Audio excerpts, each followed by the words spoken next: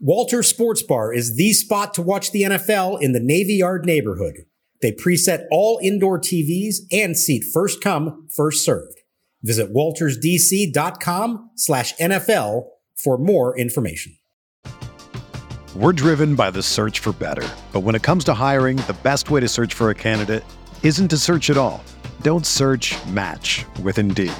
Indeed is your matching and hiring platform with over 350 million global monthly visitors, according to Indeed data, and a matching engine that helps you find quality candidates fast. Ditch the busy work. Use Indeed for scheduling, screening, and messaging so you can connect with candidates faster. Leveraging over 140 million qualifications and preferences every day, Indeed's matching engine is constantly learning from your preferences, so the more you use Indeed, the better it gets. Join more than 3.5 million businesses worldwide that use Indeed to hire great talent fast. And listeners of this show will get a $75 sponsored job credit to get your jobs more visibility at Indeed.com/Blue Wire. Just go to Indeed.com/Blue Wire right now and support our show by saying that you heard about Indeed on this podcast. That's Indeed.com/Blue Wire. Terms and conditions apply.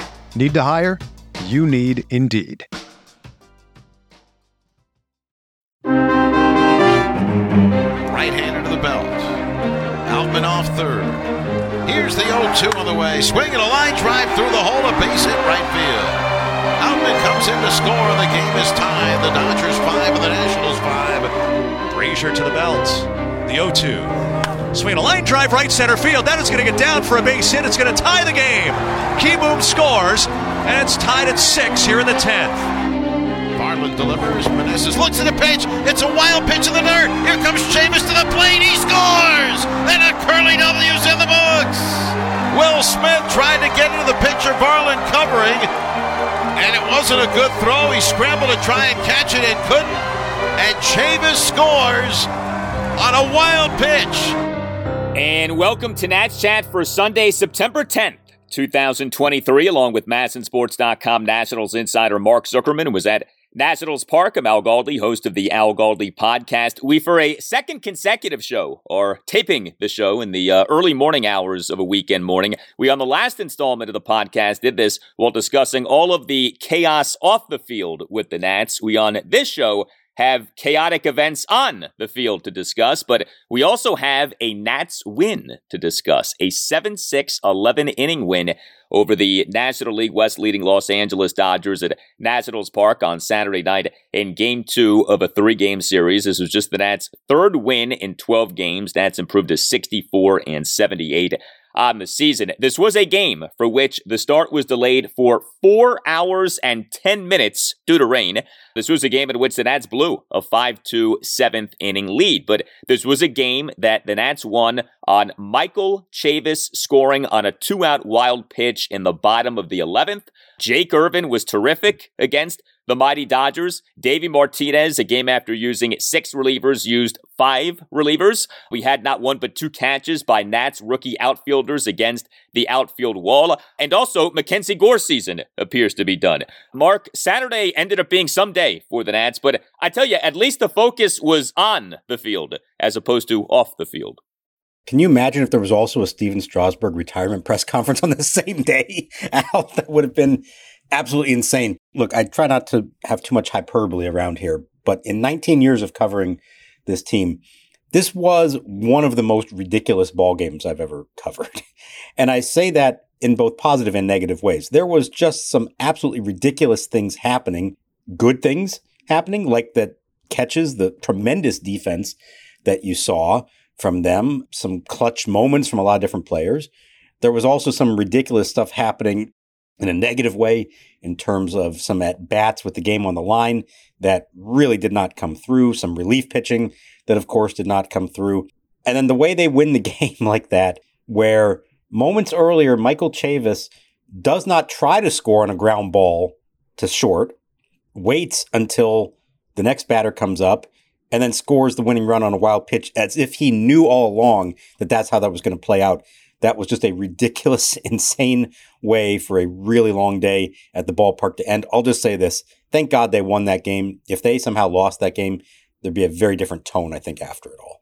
Yes, I think so. There has not been a lot of positivity with the Nats lately, so to have a win like this, look, a day like Saturday with as long of a day as this ended up being, it's not a good day. I mean, if you're a ticket-paying Nats fan, I don't know how Saturday was like one of the great days in which you spend your money to go watch the Nats, but at least if you did stick around, you did see a Nats win. I think this would have been even worse if, you have this lengthy day and then the team ends up losing again off having had a 5-2 seventh inning lead. So there are a lot of ways we could go with this.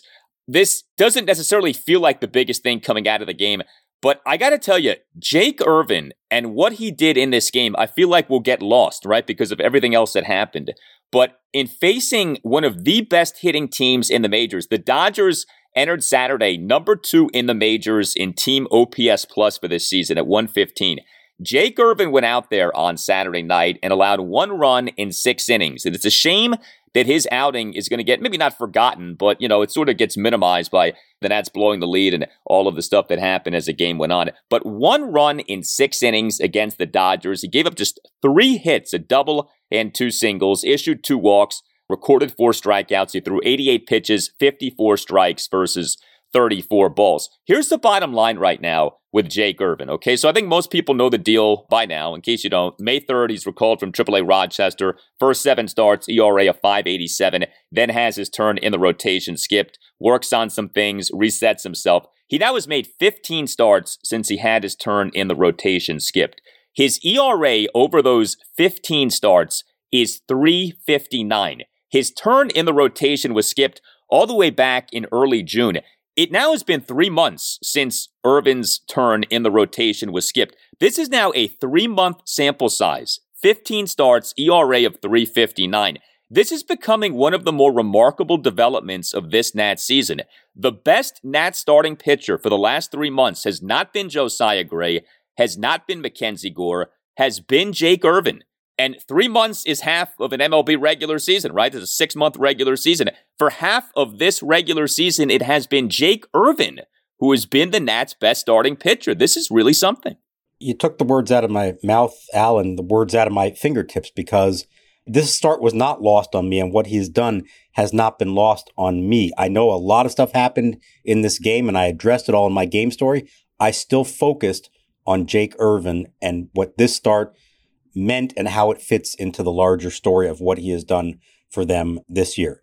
4.20 ERA overall, like you just said, 3.59 over his last 15, 2.75 ERA over his last 7 starts. At a time when others in the rotation have been getting worse, he is getting better. He's getting stronger as the season comes to an end. And that, I think, is a huge deal. And in the end, I know Mackenzie Gore and Josiah Gray and ultimately Cade Cavalli are going to get more attention than him. But I think what Irvin has done is just as significant. I think he has indisputably been their most consistently effective starter for most of this season. And at this moment, he has a lower ERA than Mackenzie Gore and a lower WHIP than Josiah Gray, while averaging more innings per start than either of them. Okay? Now, in the long run, maybe those other guys are going to be better big league pitchers. Maybe Mackenzie Gore is the number 1 on this team in the long run. Maybe Josiah Gray makes more all-star games and is consistently a guy near the top of your rotation. But I think Jake Irvin deserves a ton of credit for what he has done this year, how he has stepped up, put himself into the mix where I don't even think now it's a question. He is part of their opening day rotation next year. We'll never know what kind of a 2023 season Cade Cavalli would have had he not had to undergo Tommy John surgery. But we do know that Jake Irvin is in the rotation because Cavalli had to undergo the Tommy John. It was Cavalli underwent Tommy John, Chad Kuhl in the rotation, Kuhl struggles, gets hurt, quote unquote. Irvin ends up being summoned from AAA Rochester.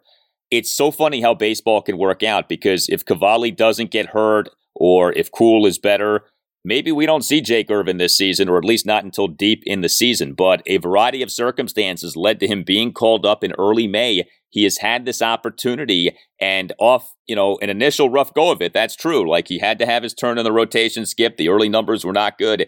He really has become something. And, in a season in which we've talked about these various bright spots, but, it's been up and down with the bright spots, right? Like C.J. Abrams and Josiah Gray and Mackenzie Gore. I wonder if at the end of this season, we might say that Jake Irvin ended up being the biggest bright spot on this team, certainly from a pleasant surprise standpoint. Like you just said, maybe the upside isn't there like it is with some other guys, but just if you're isolating this season, name me a bigger pleasant surprise and maybe a bigger positive than Jake Irvin. No, I don't know that you can. You could say Lane Thomas, but we saw glimpses of him last year, and he was, the team's best offensive player last year in a lot of ways. So, yeah, I think this is right up there with any of them. Davey Martinez, after this game, was so highly praising Irvin for the performance, but also for the growth that he's shown. You mentioned skipping that start. They had things they told him that, hey, we want you to do this, we want you to do that, and he has taken it to heart and he's put it into practice. And you don't always see that. I know there's frustration at times when they tell a guy, hey, focus on this pitch. Do this better, try this, try that, and they aren't able to do it. And in Irvin's case, he's taking what they've told him, he's applying it to what he's doing, and he's showing that he can be a more successful pitcher. And I know they're watching his workload, and that's probably why they pulled him after 6 innings and 88 pitches, but he looked like he could keep going in this one. He looks like he can finish out the year strong. I know they do want to be careful, and Davey suggested that they're going to reevaluate him now after this one, and maybe there's only 1 or 2 more starts for him before they decide to shut him down. But of all the things about it, I think what stands out is how he's gotten better as the year went on, where others maybe peaked early and are sort of struggling through the finish line or even having to cut it short before they get there, whereas Jake Irvin is charging through the finish line and really making a statement here at the end of the year. Yeah, Josiah Gray, Mackenzie Gore, and Trevor Williams all have gotten worse as this season has gone on. And, Patrick Corbin is Patrick Corbin. Irvin certifiably has gotten better. It's been great to see. Hey, are you a law firm partner or an associate stuck on an underperforming franchise? Do what Nationals legend Max Scherzer did. Demand a trade. He left the New York Mets, right? And ended up on a contender in the American League. There might be greener pastures and a lot more money at another law firm for you and your team at another law firm, not to mention better management and better services to offer your clients. The law firm lateral partner market is still red hot, and Nats Chat sponsor Mason Kalfas is the best legal recruiter in Washington, D.C., or anywhere. And Mason wants to help you find a new and better home. Mason Kalfas, he is the Scott Boras of legal recruiters. Put him to work for you. Mason will sit down with you and understand your practice and career or financial goals. He will confidentially discuss your candidacy with law firms that are contenders, not 60-win teams. You can reach Mason or any of his team of 7 recruiters at 202-486-3535 or email Mason at mason@zenithlegal.com. That's 202-486-3535 or via email at mason@zenithlegal.com. Go Nats! The Nats will be contenders very soon, and you can be a contender even sooner.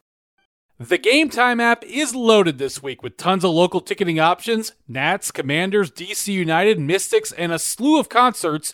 If you want to get out of the house this weekend for one of these events, make sure to check the Game Time app. Game Time is the fast and easy way to buy tickets for all the sports, music, comedy, and theater near you. It's the fastest growing ticketing app in the country for a reason. Get images of your seat before you buy so you know exactly what to expect when you arrive. And listeners, download the Game Time app, create an account, and use code NATSCHAT for $20 off your first purchase.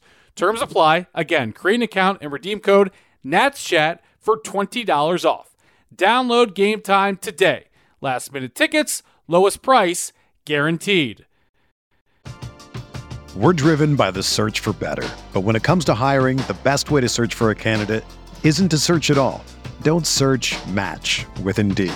Indeed is your matching and hiring platform with over 350 million global monthly visitors, according to Indeed data, and a matching engine that helps you find quality candidates fast. Ditch the busy work. Use Indeed for scheduling, screening, and messaging so you can connect with candidates faster. Leveraging over 140 million qualifications and preferences every day, Indeed's matching engine is constantly learning from your preferences, so the more you use Indeed, the better it gets. Join more than 3.5 million businesses worldwide that use Indeed to hire great talent fast. And listeners of this show will get a $75 sponsored job credit to get your jobs more visibility at Indeed.com/Blue Wire. Just go to Indeed.com/Blue Wire right now and support our show by saying that you heard about Indeed on this podcast. That's Indeed.com/Blue Wire. Terms and conditions apply. Need to hire? You need Indeed.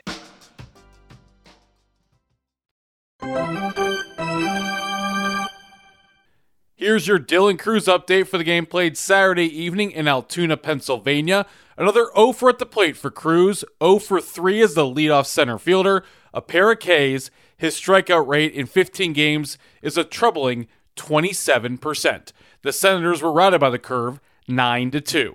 Now back to Mark and Al. Now the set, Abrams holds, and here's a long drive to left field. Deep down the line toward the corner it goes, and it's gone! A line drive home run over the flower bed into the seats in left, and Lane Thomas delivers a first pitch two-run homer to give the Nationals a 5-2 lead. Number 24 for Thomas. Fourth game in a row he's hit a long ball. How about what is happening with Lane Thomas right now? So on the one hand, he's been dealing with this ailing back. On the other hand, all he does lately when he plays is hit home runs. He hit another home run on Saturday night. He was back from a 3-game absence caused by back tightness. He was, though, the Nats' starting designated hitter as opposed to starting right fielder. He was the Nats' number 2 batter. He went 1 for 4 with a 2-run home run, an RBI sac fly, and a hit by pitch. And he did have a stolen base. Lane Thomas in a Nats 2-run 7th, a 2-out first pitch, 2-run home run to left field for a 5-2 Nats lead. He became just the 5th player for the Nats since the franchise moved to D.C. to hit a home run in each of 4 consecutive games. It's easy to have forgotten that he had homered in each of his previous 3 games because he missed these last 3 games due to the back tightness. And I know you talked to Lane recently about how the back had compelled him to sort of adjust his swing, and it actually maybe had resulted in him hitting some home runs. But this is something. I mean, usually when you're ailing, you're not doing something like hitting homers as frequently as Lane Thomas is doing, and yet that's exactly what the guy is doing right now. And these haven't been cheap homers. He's been really connecting with solid contact and kind of no doubt swings for him. That's been such a great thing to see, and you hope that he can maintain that swing even as his back starts to feel better and can really finish the season strong. He had been on something of a cool streak there. I think it was 21 games without a home run after going on a barrage all summer long. So that was great to see. On the other hand, he came up to bat twice with a chance to win the game, in the bottom of the 9th and the bottom of the 11th. And in each case, he swung at the first pitch and hit a ground ball to short that did not get the runner home that could have won the game. And he admitted trying to be a little too aggressive, trying to just win it right there, maybe not being as patient as he could have been, not trying to get the ball in the air with a runner on third, which is what you're trying to do. He's had a really good season. He actually has not been great in those kind of runners in scoring position situations, clutch situations, man on third, less than 2 outs. Those have actually not been his forte this year. And I do think there's some room for growth there for him. He's been great. He's hit for power. He's got the great arm. He's done a lot of good things for them. There's still, I think, a chance for him to become an even better player if he can focus a little bit on having more quality at bats in some big moments. And I think we saw that actually in this game.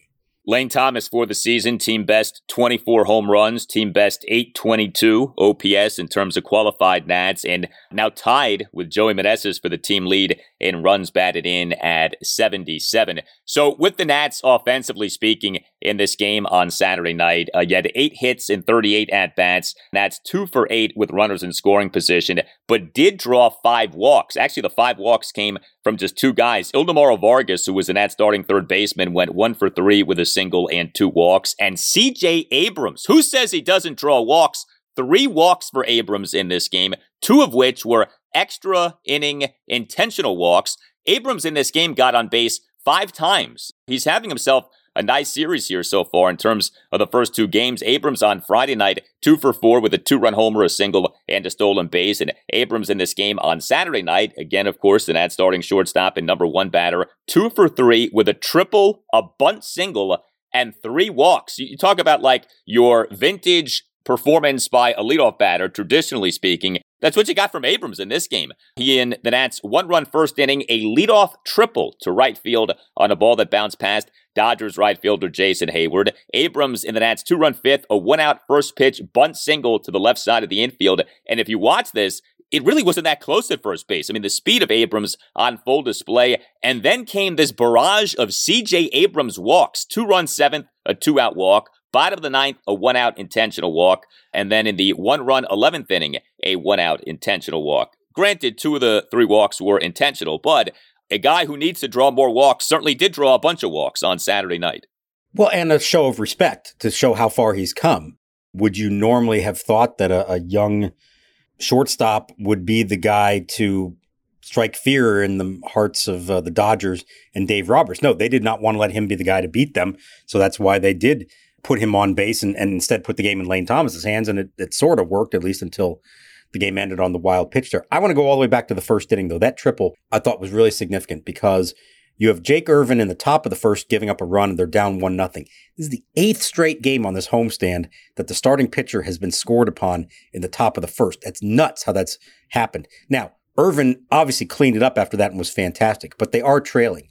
I thought Abrams, in coming right out in the bottom of the first against a hard-throwing pitcher the Dodgers have in Bobby Miller, leading that off with a triple and bringing the emotion back to the Nats side of it and then scoring on Lane Thomas's sacrifice fly to tie the game again 1-1. I thought that was big and set a tone to sort of seize the momentum back where it all of a sudden was looking like another shaky game where you're trailing and you're facing an uphill battle. And instead, it really was the Nats in control up until the later innings when the bullpen had some struggle. So I thought that triple in that moment was really significant for them.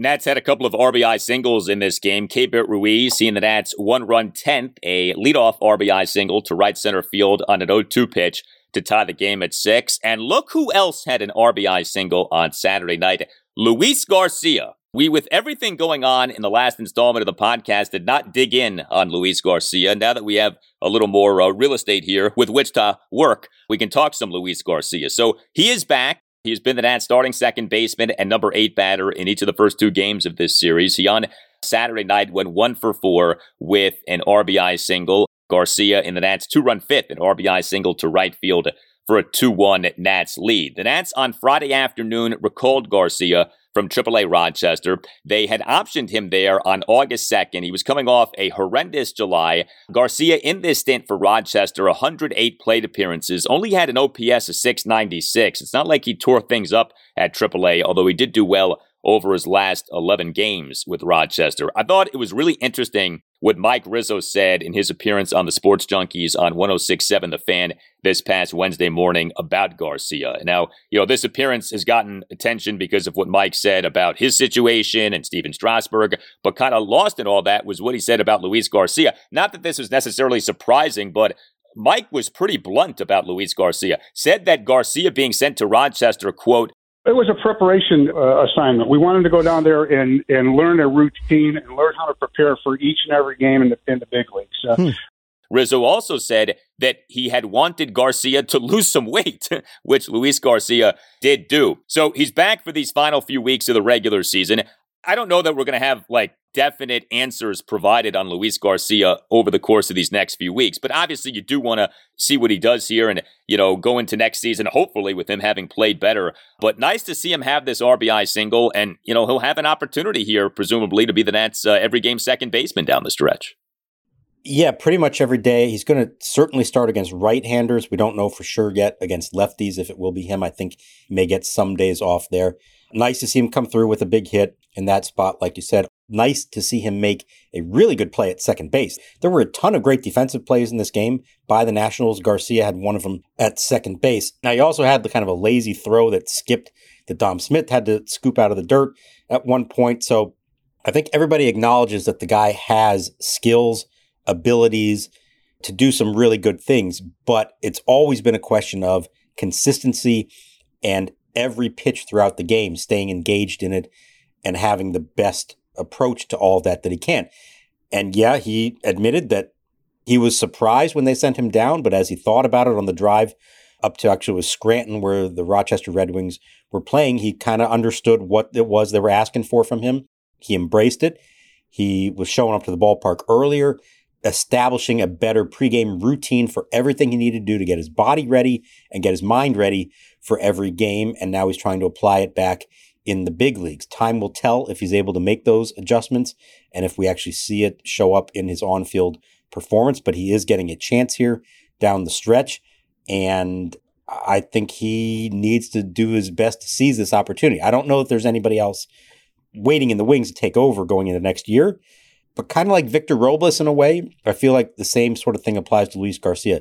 He's going to have opportunities until somebody clearly is better than him. What he doesn't want to do is get to a point where somebody does leapfrog him on the depth chart and he has not made the adjustment and he's still kind of the same player that he was all along. So I think this closing stretch is important for him to show some of the strides that he's made. By the way, you just said the magic two words, Victor and Robles. He has been on the 10-day injured list since June 21st with back spasms in the lumbar spine. This was off him having been on the 10-day IL May 8th, retroactive to May 7th to June 16th due to back spasms. Is he done for the season? Is he going to play again? Like, what is the deal here with Victor Robles?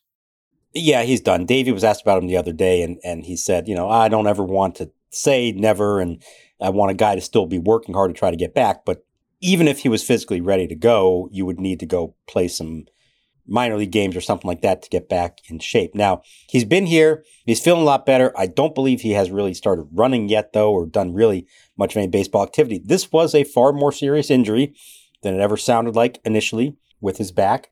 And it really puts his career in an interesting spot. And I asked Davey about this, said, he doesn't come back to play this year. You saw some good things in April, obviously, but how do you really know going into next year what kind of shape he's in? Is he over the injury? Is it something that's still going to bother him? Can you go into next year and say, we think he's still our center fielder or not?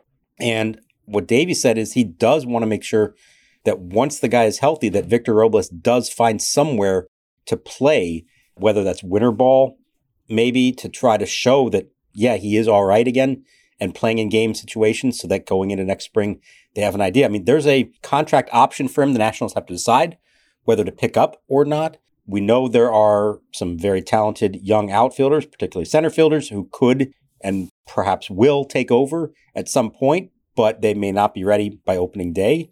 So I think there's a real question there for them.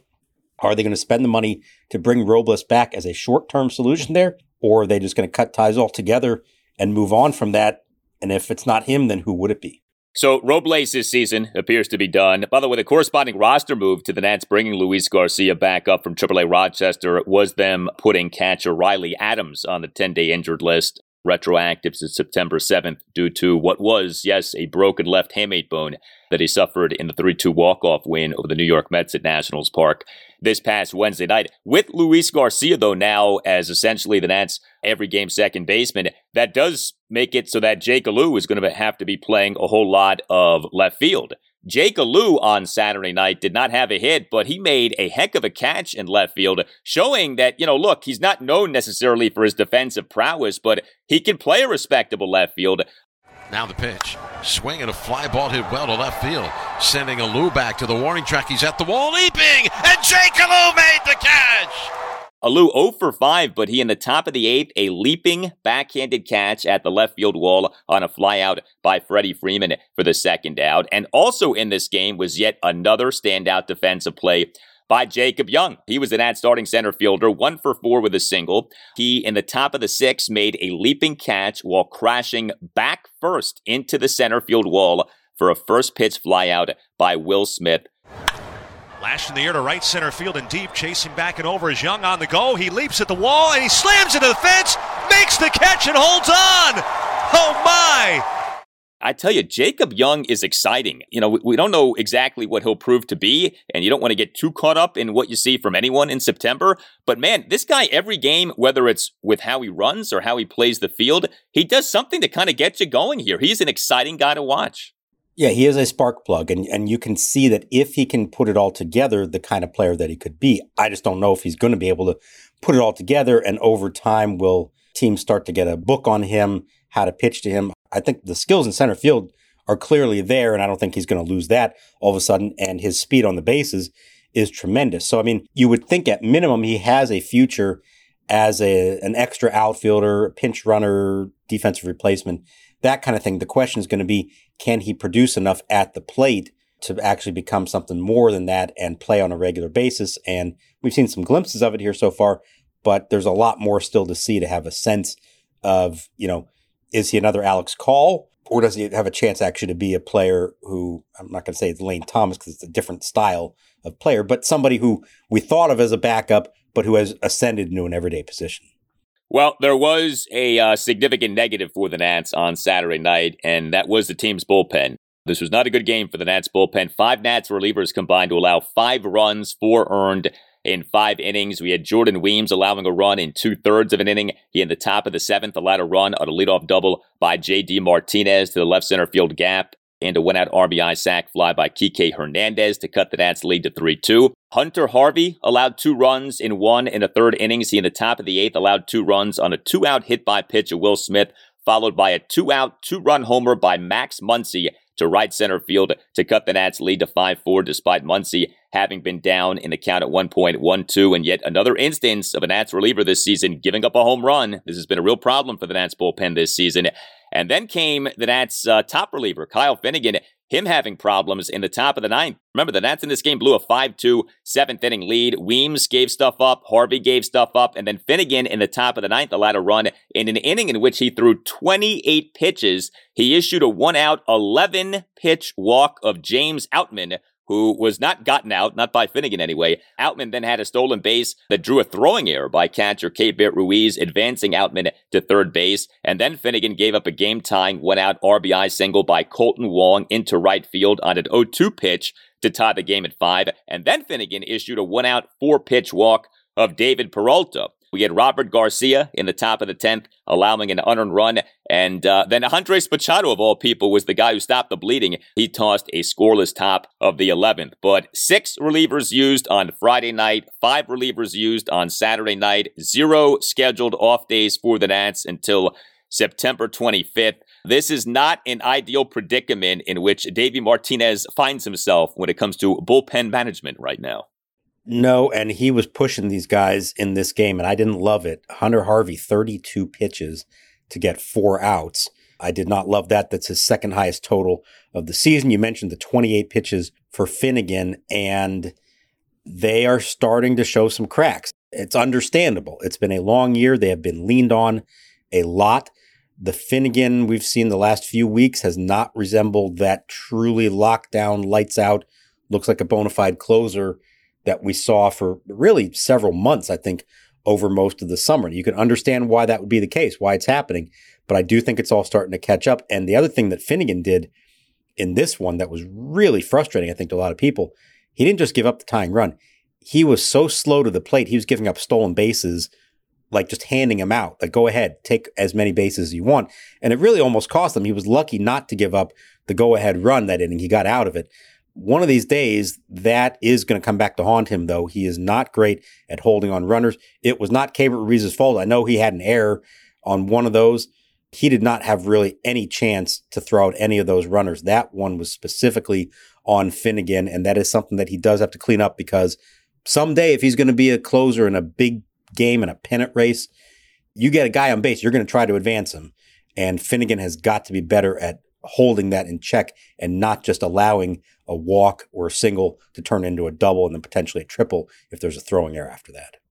Well, there now is a new/familiar arm back in the Nats bullpen. Joe LaSorsa is back for what feels like the 400th time this season. The Nats on Saturday afternoon announced having recalled LaSorsa from AAA Rochester. This as the corresponding roster move to Mackenzie Gore being placed on the 15-day injured list. We, of course, saw Gore pitch in Game 1 of this series, and it looks like that is going to prove to be his final start of this season. We presume that there probably wasn't much left for Gore this year because of his workload limit. He, on Friday night in the 8-5 loss to the Dodgers, made his first start in 10 days. He lasted for just 4 innings, 4 runs in 4 innings, dealt with a nagging blister problem, and sure enough, the Nats on Saturday afternoon put him on the 15-day IL with what the team called left finger blisters. I know that Davey Martinez would not say that Gore's season is done. We're sort of playing the same game we played last year, if you remember, when it was said that Cade Cavalli's season wasn't done, even though we all kind of knew it was done, but the team didn't want to say that the season was done. I'm still trying to understand why we can't just say what everyone understands here.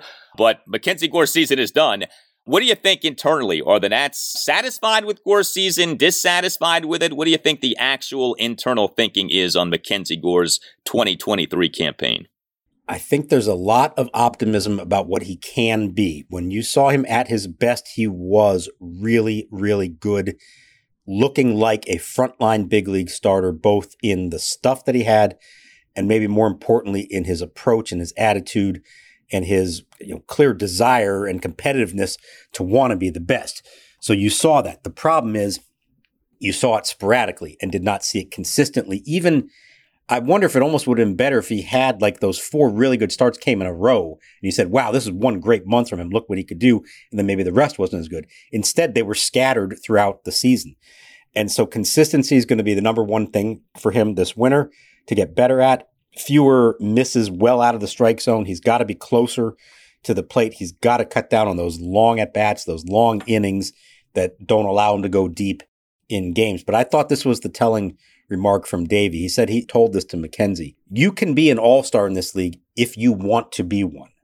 And I thought that was interesting. It was essentially saying, like, I see the potential in you, but you've got to now do what it takes to take that next step. And that is really about refining his stuff. It's about finding that consistency, and it's also about controlling his emotions. He is an emotional guy who can get upset when things don't go right. And I think what Davey's trying to say to him is, I don't want you to lose that competitive edge that you have, but you also have to learn how to still be effective when things aren't going exactly your way. How to pitch without your best stuff, how to find your command along the way, how to get out of jams, how to get quicker outs and allow yourself to go deeper in games. And so I think they're kind of challenging him to say, hey, we believe in you, but now it's up to you to actually take this next step and become the pitcher that you're supposed to be. There's a lot to like there. Those really good starts this year, I was more excited about those than anybody I've seen pitch here in a while. Like, that's how good those were. But he's got to show he can do that more consistently. And even if he's not going to have dominant starts, he's got to show those other starts can just be decent quality starts. So I think that's the next step for him.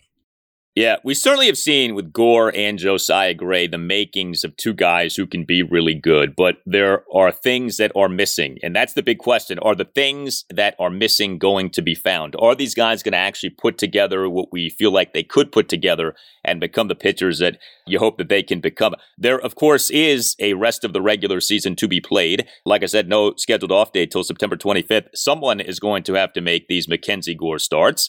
There is an obvious question that comes up, and that is it Jackson Rutledge time? Do you think that we will be seeing Jackson Rutledge in place of Mackenzie Gore in the Nats rotation? So he was supposed to start for Rochester on Friday. He was scratched from that start. We have not heard a reason why that was yet. Now, timing-wise, you'd say, well, hey, he's pitching on the same day as Gore. They must have scratched him so he can take over. That would have happened before Gore had the blister issue that knocked him out of the game and ultimately landed him on the IL. So I don't think that was premeditated that happened along those lines. Now, maybe they held him back thinking, we're going to want him in the big leagues at some point here. Let's save those innings for him. I don't know the answer to that yet. I've heard some really good things about the steps that he's taken this year. I think there's a lot of positive vibes about him and the improvements he's made and the feeling that he is ready for this now. So provided the health is good, he's another young guy that you want to watch his innings. So I don't know if they're going to go for broke there. But I think as long as he's healthy, that they're going to want to see him at least once, if not twice here down the stretch and get a sense of what he can be heading into the winter and next year. The other name to watch, and it's not as exciting, but it is somebody I do believe we're going to see, is Thaddeus Ward, the Rule 5 pick, who's been on the IL for quite a while with shoulder inflammation.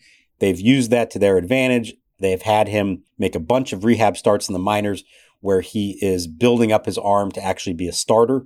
And he's gone, I think, up to 5 innings now. I think the idea is we're going to see him make at least a couple of starts to here down the stretch, help him qualify, get all his Rule 5 service time in the books so that if they want, they can keep him and then send him to the minors next year. And, he may not figure into the long-term plans as far as a major part of their rotation, but I think they want to get another look at him as a starter and then try to get him into their farm system and see what they can do with him after that.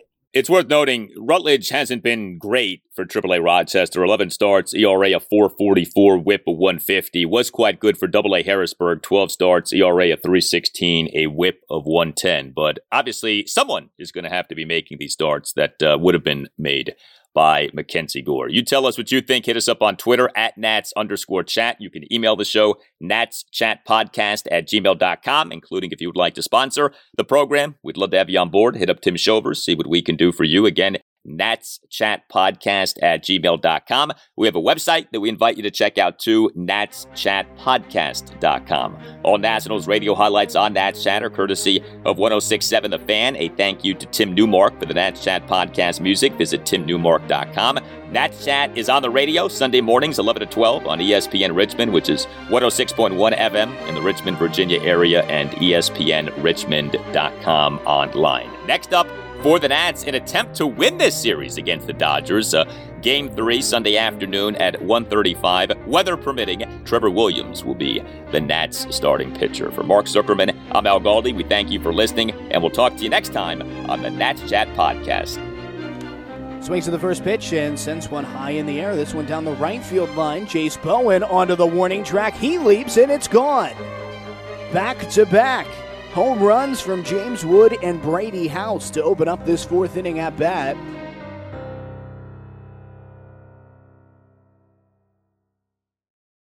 Without the ones like you, who work tirelessly to keep things running, everything would suddenly stop. Hospitals, factories, schools, and power plants, they all depend on you. No matter the weather, emergency, or time of day, you're the ones who get it done. At Grainger, we're here for you with professional-grade industrial supplies. Count on real-time product availability and fast delivery. Call, click Grainger.com, or just stop by. Grainger, for the ones who get it done.